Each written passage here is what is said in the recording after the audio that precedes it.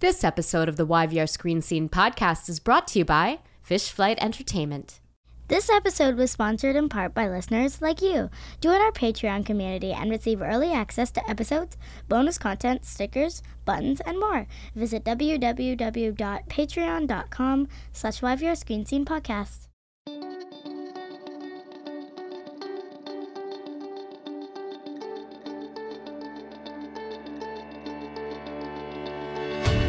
Welcome to the YVR Screen Scene podcast, where we pull back the curtain and expose the beating heart of the Vancouver film and television industry, namely the actors and filmmakers and other talented artists who do the work. Capital T, capital W. I'm Sabrina Ronnie Firminger. Today, I'm excited to tell you about Portraits from a Fire. You may have heard the buzz about this film during the 2021 Vancouver International Film Festival, where its filmmaker, Trevor Mack, won the award for Best BC Emerging Filmmaker. Any buzz you've heard is well-deserved. Portraits from a Fire is a masterwork that is somehow at once gutting and poignant, and yes, even funny. Portrait from a Fire centers on Tyler, a 16-year-old member of the Chilcotin First Nation who has the dreams of any kid with a camera. He envisions a career launch at the Sundance Film Festival.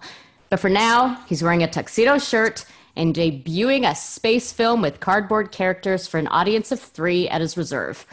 It's a dispiriting turnout for Tyler, who already experiences pixelated visions of a mother he never knew and lives at arm's length with a father who avoids him. And then Tyler meets a mysterious young man named Aaron. With the input of Aaron and the discovery of a long-lost digital memory card, Tyler comes to see his path, not in films about a sci-fi future, but in preserving the past. And then, well, I can't tell you what happens then, because spoilers, but it's a gut punch of a journey. Completely unpredictable, about trauma and blood memory and why we create art, with the most satisfying of final scenes. Portraits from a Fire features William Lulua in his first starring role, as well as Nathaniel Arcand, Asivet Gustation, Sammy Stump, Melanie Bobby, and Pauline Bob King. I spotted a couple of friends of the podcast in the credits. Brother I Cry filmmaker Jesse Anthony was first AD, and Red Snow filmmaker Marie Clement served as story editor. Basically, in short, in conclusion, Portraits from a Fire is a top-notch film made by top-notch talent that's winning top-drawer awards, including Best Canadian Feature Film at the Edmonton International Film Festival. And this November, it will reach even more people, thanks to video on demand. And they've also got a few in-cinema screenings as well. And today, I am so excited to have filmmaker Trevor Mack on the line to tell us all about it. Trevor Mack, hello. Hello, Sabrina. Yeah, thank you for having me. Welcome to the YVR Screen Scene podcast. Oh no, you know what? This first question, I'm looking at it now and I realize that I put a bad pun in there, but it was completely unintentional. I'm so sorry in advance. It's a bit of a dad joke, but what was the spark that began your Portraits from a Fire journey? You see that spark fire? I love it. I'm so embarrassed. I love it. The spark. Well, the spark is his, because for the making of the film, we feel like I used this analogy of tending to this tiny little kindling fire for the past 5 years. And now that the film is out, it's a massive bonfire. Yeah. And we get to all share its warmth, and everybody's like, hey, look at that fire over there, what's happening? And we all get to be like, hey, come enjoy this fire. And so I'm glad that you went for that pun, because the spark that or one of the sparks anyway that kind of created the fire is a number of them. One is I grew up on the res, Tled & Co., and I was super interested about, reality and what everything is. And that kind of continued when my single mother and I, when we moved into town, and we lived at the Friendship Center across from the movie theater. And so she would just give me $5 and I would just go watch a movie anytime I wanted. I went to the movies and I would be watching the movie and I would be like, huh, what I love this movie, but like what's behind, is there anything behind the camera? What is this image that I'm looking at? Did people make up these costumes? Is this like what is that? What is happening here?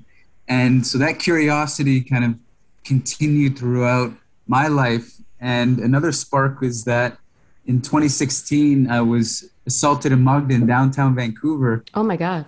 Left me with my jaw wired shut for 3 months, and my aunties tended to me. And so I realized when I was laying in bed with my jaw wired shut, I had no energy to move because I couldn't eat. I had to eat through a straw. That all the decisions that I had made had brought me to that, to that point. And as a young man, sometimes we're not thinking about all of our decisions. And so, yeah, and then I realized that it actually went further than that. It went further than just me. It was, my mother's generation, my grandmother's generation, all of the decisions that have occurred through our ancestors have led us to who we are now. And that's, that was the kind of catalyst that started this fire. Wow. And I love that idea too. It's not just about looking back, it's also about looking inward as well, right? To find that kind of truth. I don't want to do any spoilers because we talked a little bit at the beginning, like there's some delicious spoilers in this film and it's such a journey. But, I think it's so safe to reveal that Tyler, the character of Tyler in the film, is a filmmaker. And after hosting nearly 200 episodes of this podcast, I see something so familiar in Tyler's early adventures in filmmaking, from, his earnestness to the very low budget screening attended by people. Listen, it was his fault he had it on bingo night. That's why people couldn't stay. But, so in what ways are you and Tyler aligned? Like, did you make films like Tyler did? Like, how did your experience as a young filmmaker inform what we see Tyler go through on screen? Yeah, I think I made a lot of little short films, and they weren't necessarily cardboard short films, but they were films that, like, me and my cousins on the trampoline. They were films of just random films that me and my friend would make. While people our age were partying, we would just, we have my mom's little camera and just make random stuff. And I would then make websites for the films, or I would make websites for what we were doing, because I was like, oh, everybody's going to want to see this, so I have to make a website for it, obviously. That same kind of like, earnest naivete of like, oh yeah, like, there's going to be so many people that are going to want to watch it, so we've got to make the infrastructure. And so, it was that energy that really went into the creation of Tyler's character, which wasn't so much of an effort because it was written by myself and my writer, Manny Mahal, who shares the same feelings as he's also a filmmaker. Casting is so important in this film, with perhaps no role as important as the one ultimately played by William Lulua. Who I understand this is his like big screen debut. What qualities were you looking for when casting the role of Tyler? And what did William bring to the table? Well, it was, we had auditions. We had auditions in my hometown, and I was specifically looking for somebody with very little experience, because I think there's less of a filter towards the truth of the performance. That's what I feel anyway. And when William walked in, he didn't even read for the role. We just, we talked about pizza. We talked about his favorite foods, like just what he loves to do. And, just the way he carried himself, he walked in there like he wasn't trying to impress, he wasn't nervous. Yeah, he went to the audition to support his, I think it was his grandmother who auditioned, and he was just there. It's like, okay, I'll try it. And so with that attitude, it was like, this is the kid. This is the kid. Yeah. Wait, what did he say when you offered him the role then? Especially because he didn't like formally prepare a monologue and do some, I'm doing this one arm out, like acting, like what was his Yeah. response? Well, he was like, okay, that's cool. And then I don't think he didn't realize how big the next steps were going to be. I gave him the 120-page script and he's like, oh, okay. And I'm like, yeah, okay, don't worry. We're going to learn it together. And he actually ended up doing amazing. He spent so much time reading, remembering the lines, and even on the days when I would actually change lines so often, and he was totally down for it, but in a way where I saw him, as he's essentially like a little cousin to me, and I was able to communicate to him that way, and kind of teasing him or bugging him, and then he would tease me or bug me, and we would just kind of play off one another like that, and whether it was challenging each other to video games, and yeah, we just ended up finding that chemistry that really really worked, and he just excelled.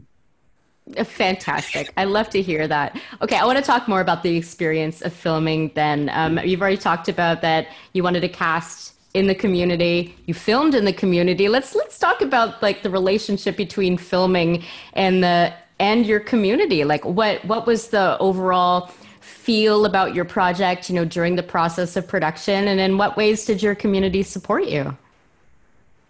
Well, that was something that when I was small, I always dreamed of making a film in my community, and I have made films in my community. I've made short films that have been with local people from my community, and it was just something that was just obvious. It was obvious for me. It was like, oh yeah, if it's in the community, like the community will be acting in it. That's how it is, how it should be. And so I've been super grateful to have a community like Cled & Co that we can essentially play together like that, play make believe together on a big scale. And it was something it really hit me on one shooting day when we were filming the movie screening, when we had all the lights, and I remember standing there being like, wow, we're all playing make believe together, like elders, adults, and kids. We're all playing together. And this is really nice. This is really cool that we could do this, and everybody's fully into it because they just are who they are. Like they're not playing any characters. Sammy Stump is Sammy, Milani Bobby, she's Milani, William is William, and it was just natural to my community because we're very much a playful people. This is how we've gotten through colonization, is through our playfulness and our teasing and our laughter, and so that's medicine for us. Yeah.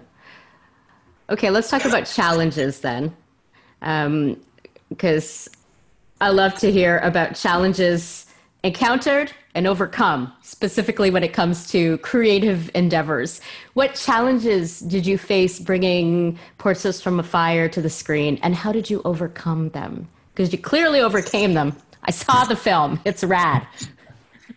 Whoa, there's so many challenges. There's so many. There's well, the challenges of writing first. There was so many changes that, as a filmmaker, you kind of, you're always like, oh, it's got to be like this. But then just being able to go with the flow and learn that actually what happens in the moment, and when it changes in the moment, it's actually for the better, and to just surrender to that is huge. And that's something that I'm still, I was learning about, and, that happens with life too, whatever happens, just let it go. And it's for the better, which for the film, it ended up being way for the better because, there are moments where, whether they're jokes or climactic lines that are being said, that it all actually ends up working for the better. And bringing this production to Cled & Co, we had 16 days, and I think we had a crew of 40 people maybe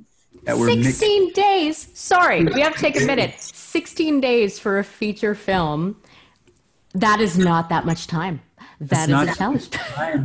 Yeah, that's wow. And so in my community, there's no cell phone service, there's no hotels, So our crew was very dispersed, and we didn't have any, cell phone service to quickly get in contact when we need something or this or that.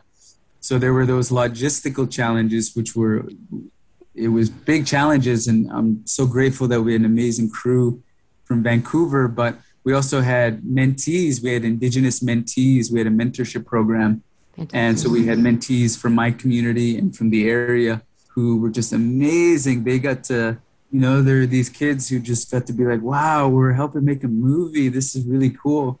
And so it was that energy that I think got us through, a lot of the challenges, whether they be scheduling challenges, or a lot of the film was shooting outside. So we had to deal with the land and the weather.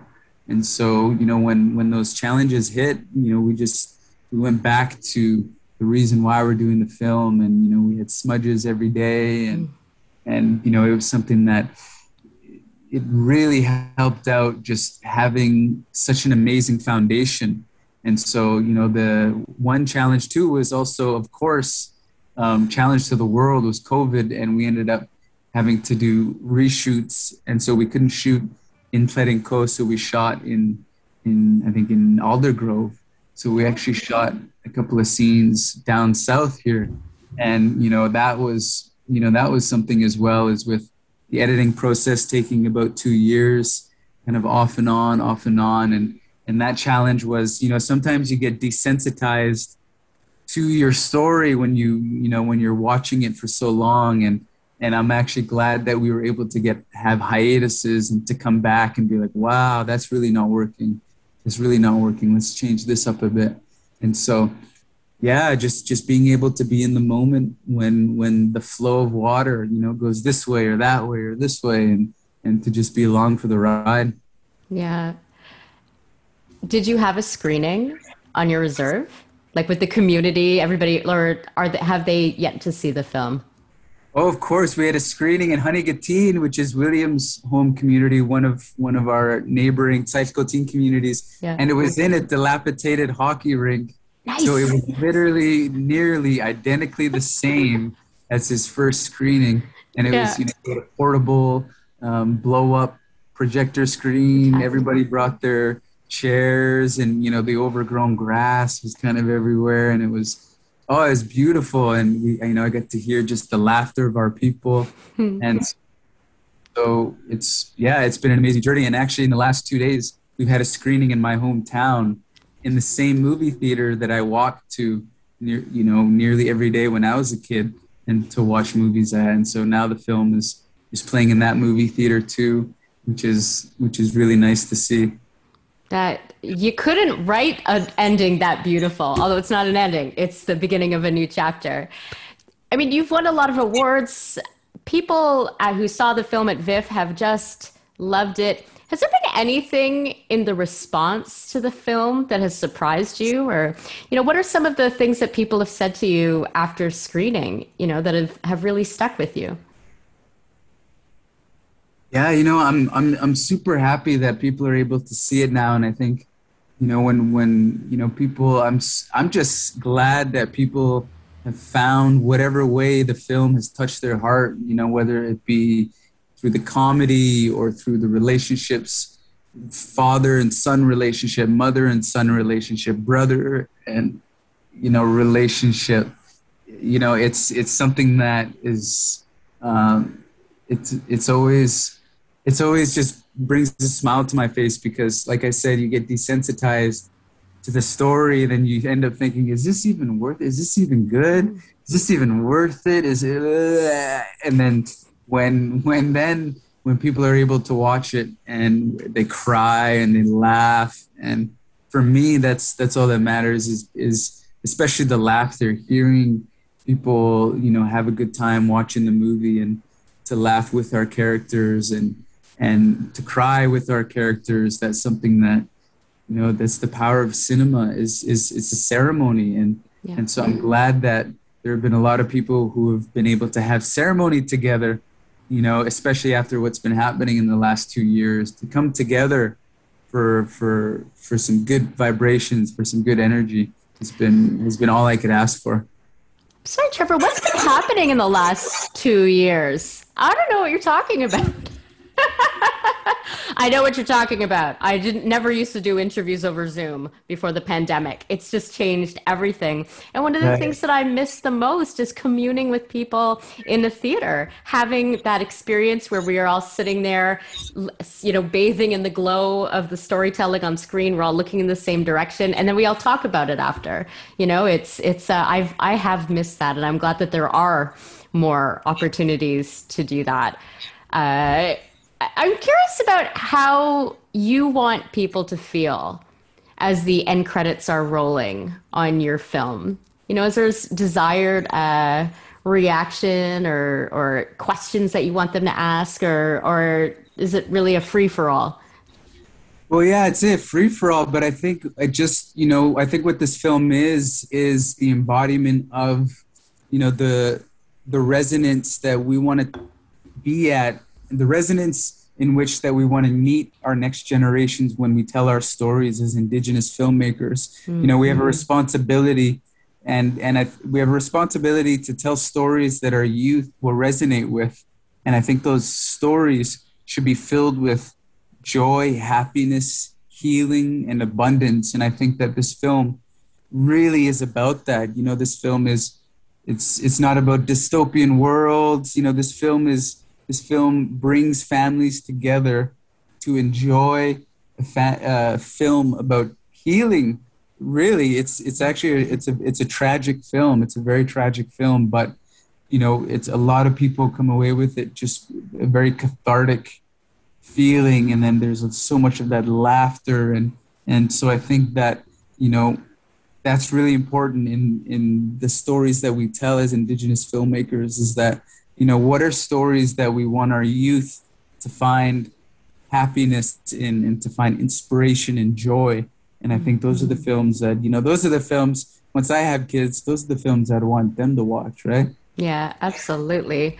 The Indigenous filmmaking scene on this land it's prolific and it's stellar. I mean, besides yourself, Elmaya Tailfeathers, Marie Clement, Loretta Sarah Todd, Mary Galloway, Jesse Anthony, Grace Dove. It feels like it's such an exciting moment in Indigenous filmmaking scene right now. How would you describe this moment, and what excites you about it? Wow. So I feel this moment is that we have the microphone, right? Now we have the microphone, we have the camera. And so now it's like, okay, these are our stories. And so in my healing journey and in this journey to tell this story, there was the version one of this film was very, very raw, and it was very dramatic, and it was very depressing. But then it wasn't until I started to continue my healing journey from when I was assaulted, when I got a different perspective on that. And that was thanks to some psilocybin mushrooms that I grew myself for 4 months, and I had this amazing experience on the psychedelic medicine.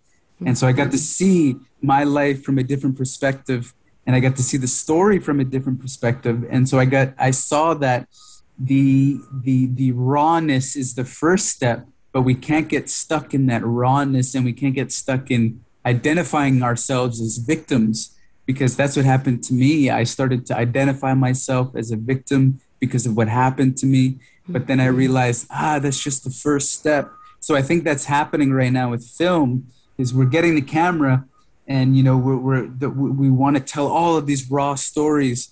But then I think then there's another step. There's a step that we have as responsible Indigenous filmmakers, is to tell stories that, hey, wait a second, do we want to show our people back images? Do we want to show the images of our women as victims, our men as abusers, our kids as gangsters? Do we want to show that? Maybe we can take a second thought about what those literal images are doing back to our youth. And so I think right now, I'm hoping that we're going to see the next stories that we're telling as our people to be inspiring our own people, and to have visions of the future that are about smashing the colonial state of mind about who we are as people, and to be proud of who we are, and because we're more than just residential school survivors. We don't want to be stuck in that bubble, because there are powers that want us to be stuck in the bubble of identifying ourselves as that, but we are so much more than residential school survivors. And I think that's the power of cinema, is we're able to clearly define who we are and the future that we want to create. And so that's really inspiring for me. Well, I feel inspired watching your film and also watching all the other films of the filmmakers that I mentioned before.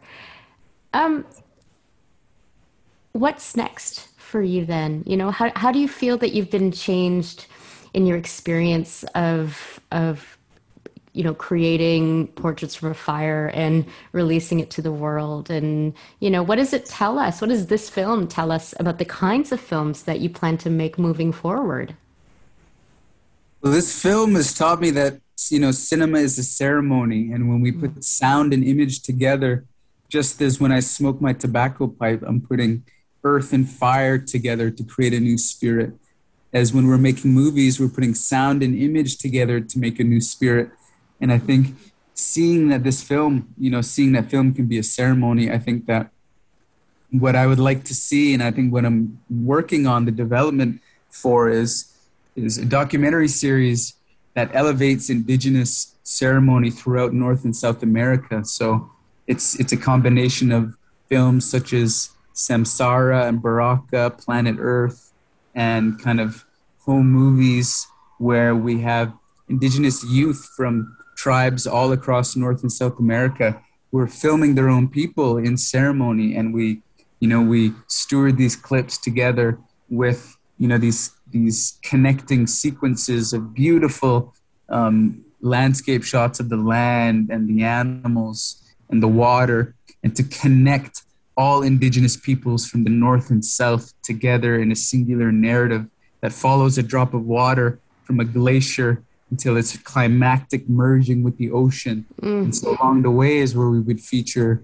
Indigenous ceremony. And I think for me, the process is everything. And so in the process of making something, that's where, a lot of the important stuff happened. And so I think with a project that's about elevating Indigenous ceremony, we would be traveling to up to 20 Indigenous nations throughout North and South America, having ceremony with one another, filming one another, and creating a feedback loop of reciprocity, creating a feedback loop of inspiration and song and dance. And so that's something that I'm looking forward to.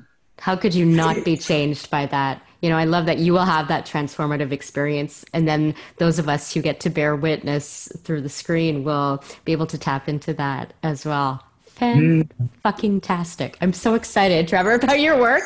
Please come back and talk to us all about it. Portraits from a Fire hits VOD this November. Trevor, where can our fans find you, follow you, celebrate you on social media, or keep up to date on what you're working on? Yeah, well, right now we have November 1st. I think we're playing one day only in Landmark Cinemas across Canada. And then, as you said, November 9th, we're on VOD. And I think you can follow me on my website, trevormack.ca, where I have some essays, I have photography, I have other short films and videos that I create in my travels. And I'm an Indigenous advisor for the Psychedelic Association of Canada. And so that's another passion of mine, where exploring the therapeutic effects and the ways in which the psychedelic revolution should be Indigenous led, and what that means for society. And so that's something that I'm very passionate about writing about and creating films on. So yeah, if you can just trevormack.ca is where some of my other stuff can be found. Fantastic. And we'll have a link to Trevor's website in the footnotes for this episode. Thank you, Trevor. And thank you to our listeners. Please subscribe, leave us a review if you are so inclined. They help us have more conversations like this, and we are all the better for it, I think. You can find us at www.yvrscreenscene.com. Follow us on Twitter and Facebook and Instagram at YVRScreenScene. The YVR Screen Scene podcast is hosted and executive produced by me, Sabrina Ronnie Firminger, and it's edited by Simon Firminger. Special thanks to Mariana Firminger for recording our Patreon ad, to Paul Firminger for technical support, and to Dane, not Firminger, Davile for the original music. YVR Screen Scene is a division of Fish Flight Entertainment. Join us next time for another deep dive into Vancouver's dynamic film and television scene. And cut! This ad begins with a story about an important but largely forgotten piece of Hollywood North history, the fish flight. In the 1980s, the fish flight was an early morning flight from Vancouver that delivered fresh fish to Los Angeles before the start of the business day. These were the early days of Hollywood North, before digital deliveries and fast transfer speeds, and the pioneers of the Vancouver film industry began loading up the fish flight with film reels so Hollywood execs could review the footage shot on the previous day.